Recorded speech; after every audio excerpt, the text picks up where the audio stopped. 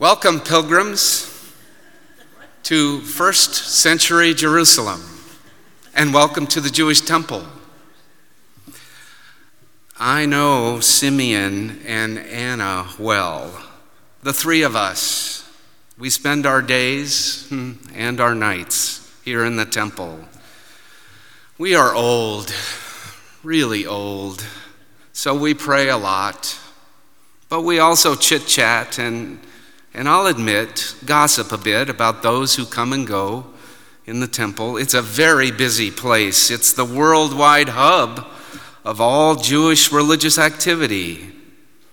A lot of very important Jewish leaders can be seen here, along with ordinary peasants seeking to please God with a simple offering or sacrifice. As I said, Anna, Simeon, and I are old. We no longer have family ties, and so we claim the entire nation of Israel as our family, and we just remain here at the temple. Regular goers know us and give us food now and again, and somehow we get by. One thing is sure: we hold strong to God's promises, and God has promised us a Savior who will change the world, rescue those who suffer, comfort those who are weary, console those who grieve, and be a light to the nations and bring justice to all. Nearly every day, we see very young families arrive at the temple. They come from all around to fulfill two important religious obligations. The first is called presentation, presenting and dedicating a firstborn child to God, as found in the book of Exodus.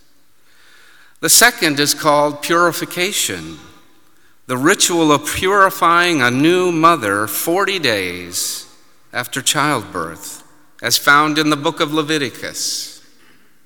These rituals, commanded by Moses, require a trip to the temple here in Jerusalem.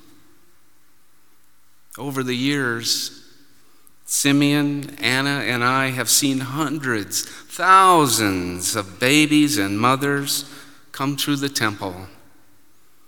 And each child, each mother, each family is special in the eyes of God and in our eyes. We always try to get close to the babies, and we often hear mothers and fathers whispering their hopes and dreams for their children to carry on the legacy of their family and the family of Israel as they grow into adulthood.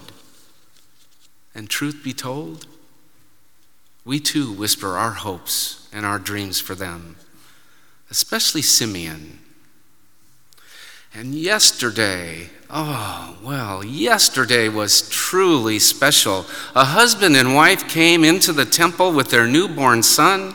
They were clearly road-weary and dusted. I knew that they had come from some far-flung village, and because they seemed dazed and intimidated by all the hustle and bustle of the city and the temple itself.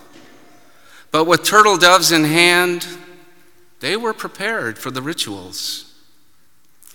And as Simeon, Anna, and I moved in close to them, I heard a gasp from Simeon, and I saw Anna's eyes go wide open in surprise and awe. Both of them knew in that moment that their waiting was over. They knew that this child was the one promised by God to change the world. And with tears in their eyes, they said to the child's parents, "Your child will bring glory to all people. Your child will be a light to the nations. Your child will bring true and lasting peace. Your child will make justice and mercy possible. Your child will make all the difference in the ages to come."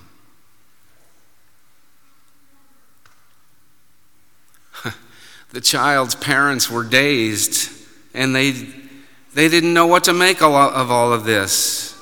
But when the rituals were concluded, they returned home, and they did what parents do with the things about their children that they don't yet understand.